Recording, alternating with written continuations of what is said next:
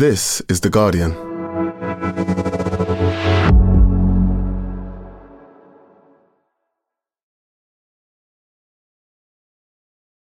Hello, Guardian columnist Jonathan Freedland here. I now have my own US politics podcast, which is, helpfully, called Politics Weekly America. So if you want to hear my interviews with politicians like Hillary Clinton or expert analysis from Guardian journalists and the latest news from Washington, D.C. and beyond, you should subscribe. To do that, just type Politics Weekly America into Apple, Spotify, or wherever you get your podcasts. We'll be there every Friday.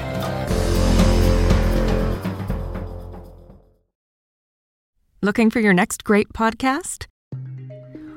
We live in unprecedented times. To make sense of it, what if you could learn from some of the most influential people on the planet?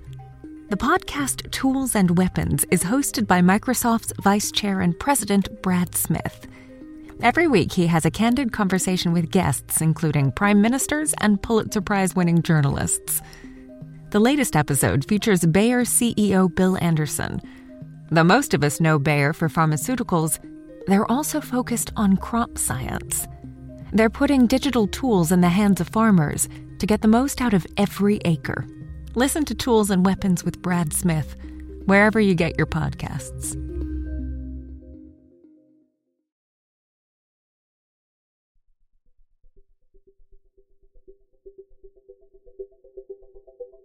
We've all got that friend.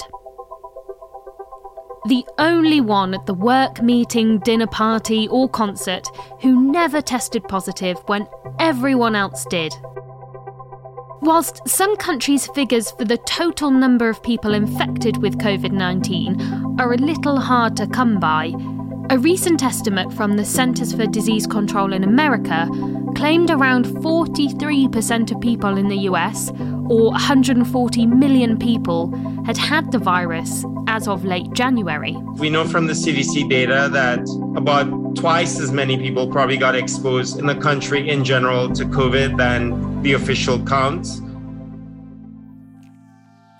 So, despite it feeling like a rare event, there are still quite literally hundreds of millions of you out there yet to test positive. So, what's behind this? And how come some people, despite being exposed, often multiple times, have never had a positive test? From The Guardian, I'm Madeleine Finlay, and this is Science Weekly. Linda Geddes, as The Guardian's science correspondent, you've been covering the discoveries, trials and tribulations of COVID for quite a while now. And recently you wrote about what felt like true outliers, extraordinarily lucky people who have seemingly not yet caught COVID. And of course, there are some people who might not have been exposed, perhaps because they don't live in a busy town or have been working from home. But what's really curious is those people who know they've been exposed and still haven't caught it. Yeah, well, I've been writing about this, and I interviewed one young woman called Phoebe Garrett, who is 21. She went through most of the pandemic as a university student, surrounded by people who had COVID, not getting it. She had a house party at one point where there were basically everyone after the house party got COVID, apart from her. And, you know, since writing this piece, I've been contacted by all sorts of people over Twitter saying, I'm that person as well. And even my next door neighbour, Avi, he lives with a GP who has had COVID twice now. And despite sharing the same house, the same bedroom, he seems to be completely resistant to COVID. It's quite incredible, really. It does seem quite incredible. Could it be that somebody like Phoebe or your neighbour Avi has just ended up with the statistics on their side, and by chance, even if they've come into contact with a positive person, they haven't actually breathed in any virus? Yeah, or they haven't breathed in any live or infectious virus, because the virus, you know, it does dehydrate quite quickly. But actually, Phoebe enrolled in the world's first challenge trial at Imperial College London, where they deliberately infected her with COVID. So they basically took a group of people, 34 of them, and they dribbled a solution containing live virus into their noses, and then they pegged their noses shut for a couple of hours. And she still didn't get it. But it wasn't just her. Actually, of those 34 who were exposed to the virus, 16 of them failed to develop an infection. To be classified as infected, they had to have 2 consecutive positive PCR test results. A few of them did actually transiently test positive. So, they might have had 1 positive PCR test in the morning, but then in the afternoon they were negative. And so, half of them never developed an established infection, which is really weird given that they were definitely exposed to quite a lot of infectious virus.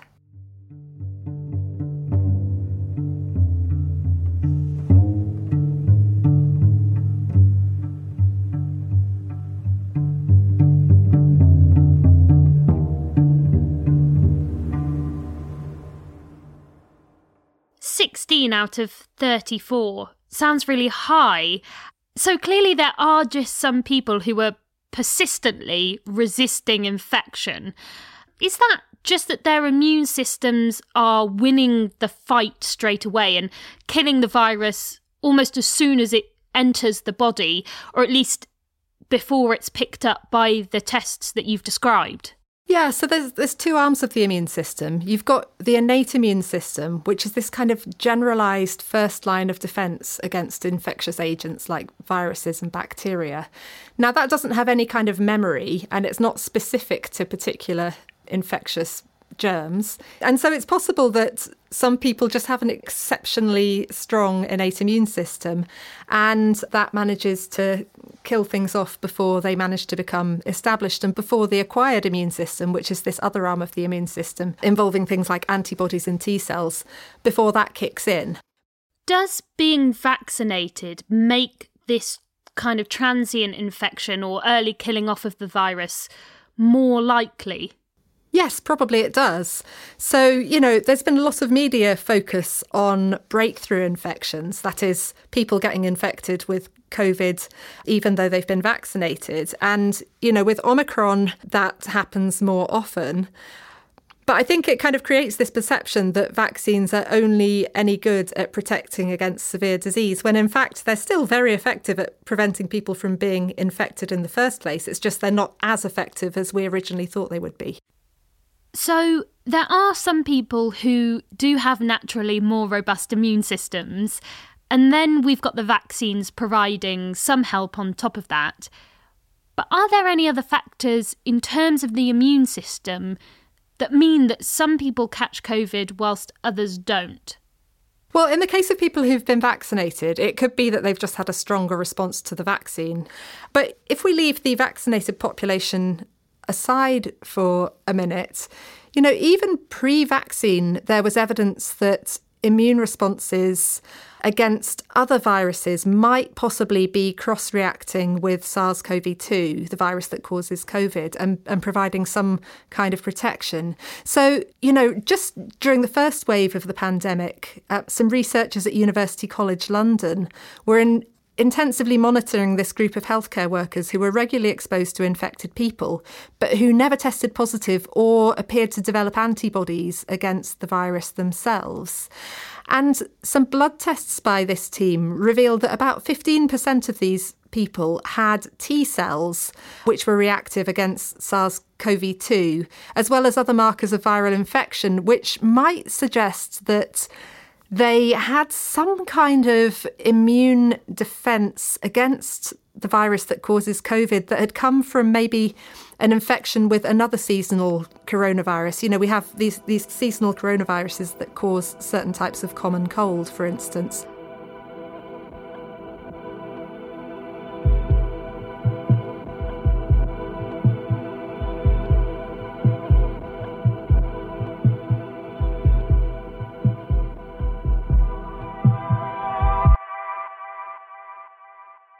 Where does genetics fit into this? Because there's always those people who never seem to pick up anything at all, COVID or another virus like flu. Or, frankly, if you're like me, you catch a virus from a soft breeze. There probably are actually people who are properly genetically resistant to specific infections. And it's probably a very small subset of people, but there is some research going on into whether there are people who are truly genetically immune to SARS-CoV-2. And we know that this happens with other types of bacteria and viruses and parasites. So there are people who are genetically resistant to malaria, to norovirus and HIV. And what seems to happen in these cases is that they have some kind of genetic mutation, often in a receptor that the invading organism uses to gain a foothold in the body. Do you think it's possible that Phoebe, the person you told us about earlier, could be one of those who are genetically immune? Because having had it shoved up your nose in a laboratory and not becoming positive, sounds like she could be.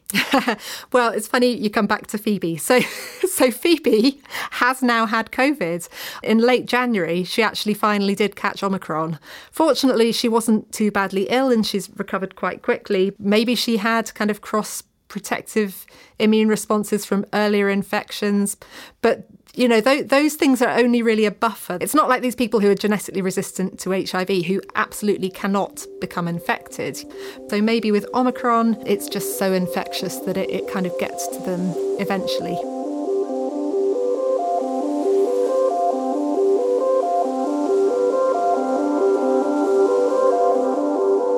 All these factors that you've described, I feel like go towards explaining those odd COVID stories that everyone seems to have, where they know someone who didn't get it even though they'd spent hours right next to someone with COVID and then happened to randomly pick it up at a supermarket or really have no idea where they got it from in the end.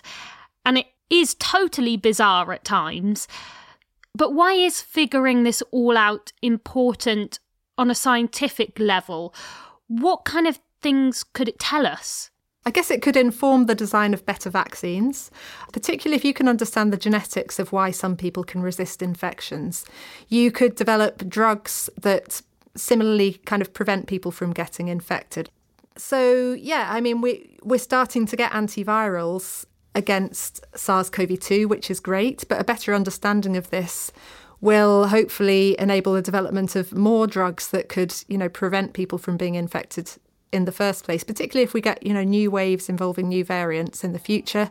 And I guess the more we understand immunology and the more research that's poured into it, the better prepared we're going to be for future pandemics as well. Linda, thank you so much. You're welcome.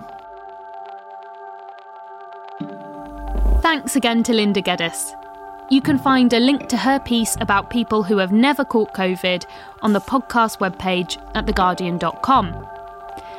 Now, before you go, I want to point you towards our new podcast, Politics Weekly America, which comes out every Friday. In the last episode, Jonathan Freedland spoke to retired Lieutenant Colonel Alexander Vindman, who testified in front of Congress that he heard Donald Trump ask Ukrainian President Volodymyr Zelensky to investigate the Bidens. To hear that fascinating discussion, search for Politics Weekly America wherever you get your podcasts, and subscribe to never miss an episode. And that's it for today. The producers were me and George Cooper, the sound design was by Tony Onochukwu, and the executive producer was Max Sanderson. We'll be back on Tuesday. See you then.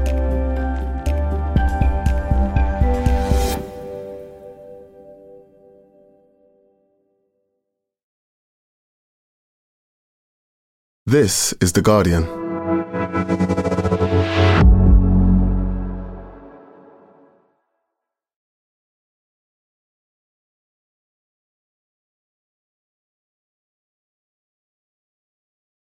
Looking for your next great podcast? We live in unprecedented times. To make sense of it, what if you could learn from some of the most influential people on the planet? The podcast Tools and Weapons is hosted by Microsoft's Vice Chair and President Brad Smith. Every week he has a candid conversation with guests, including prime ministers and Pulitzer Prize-winning journalists. The latest episode features Bayer CEO Bill Anderson. Though most of us know Bayer for pharmaceuticals, they're also focused on crop science. They're putting digital tools in the hands of farmers to get the most out of every acre. Listen to Tools and Weapons with Brad Smith, wherever you get your podcasts.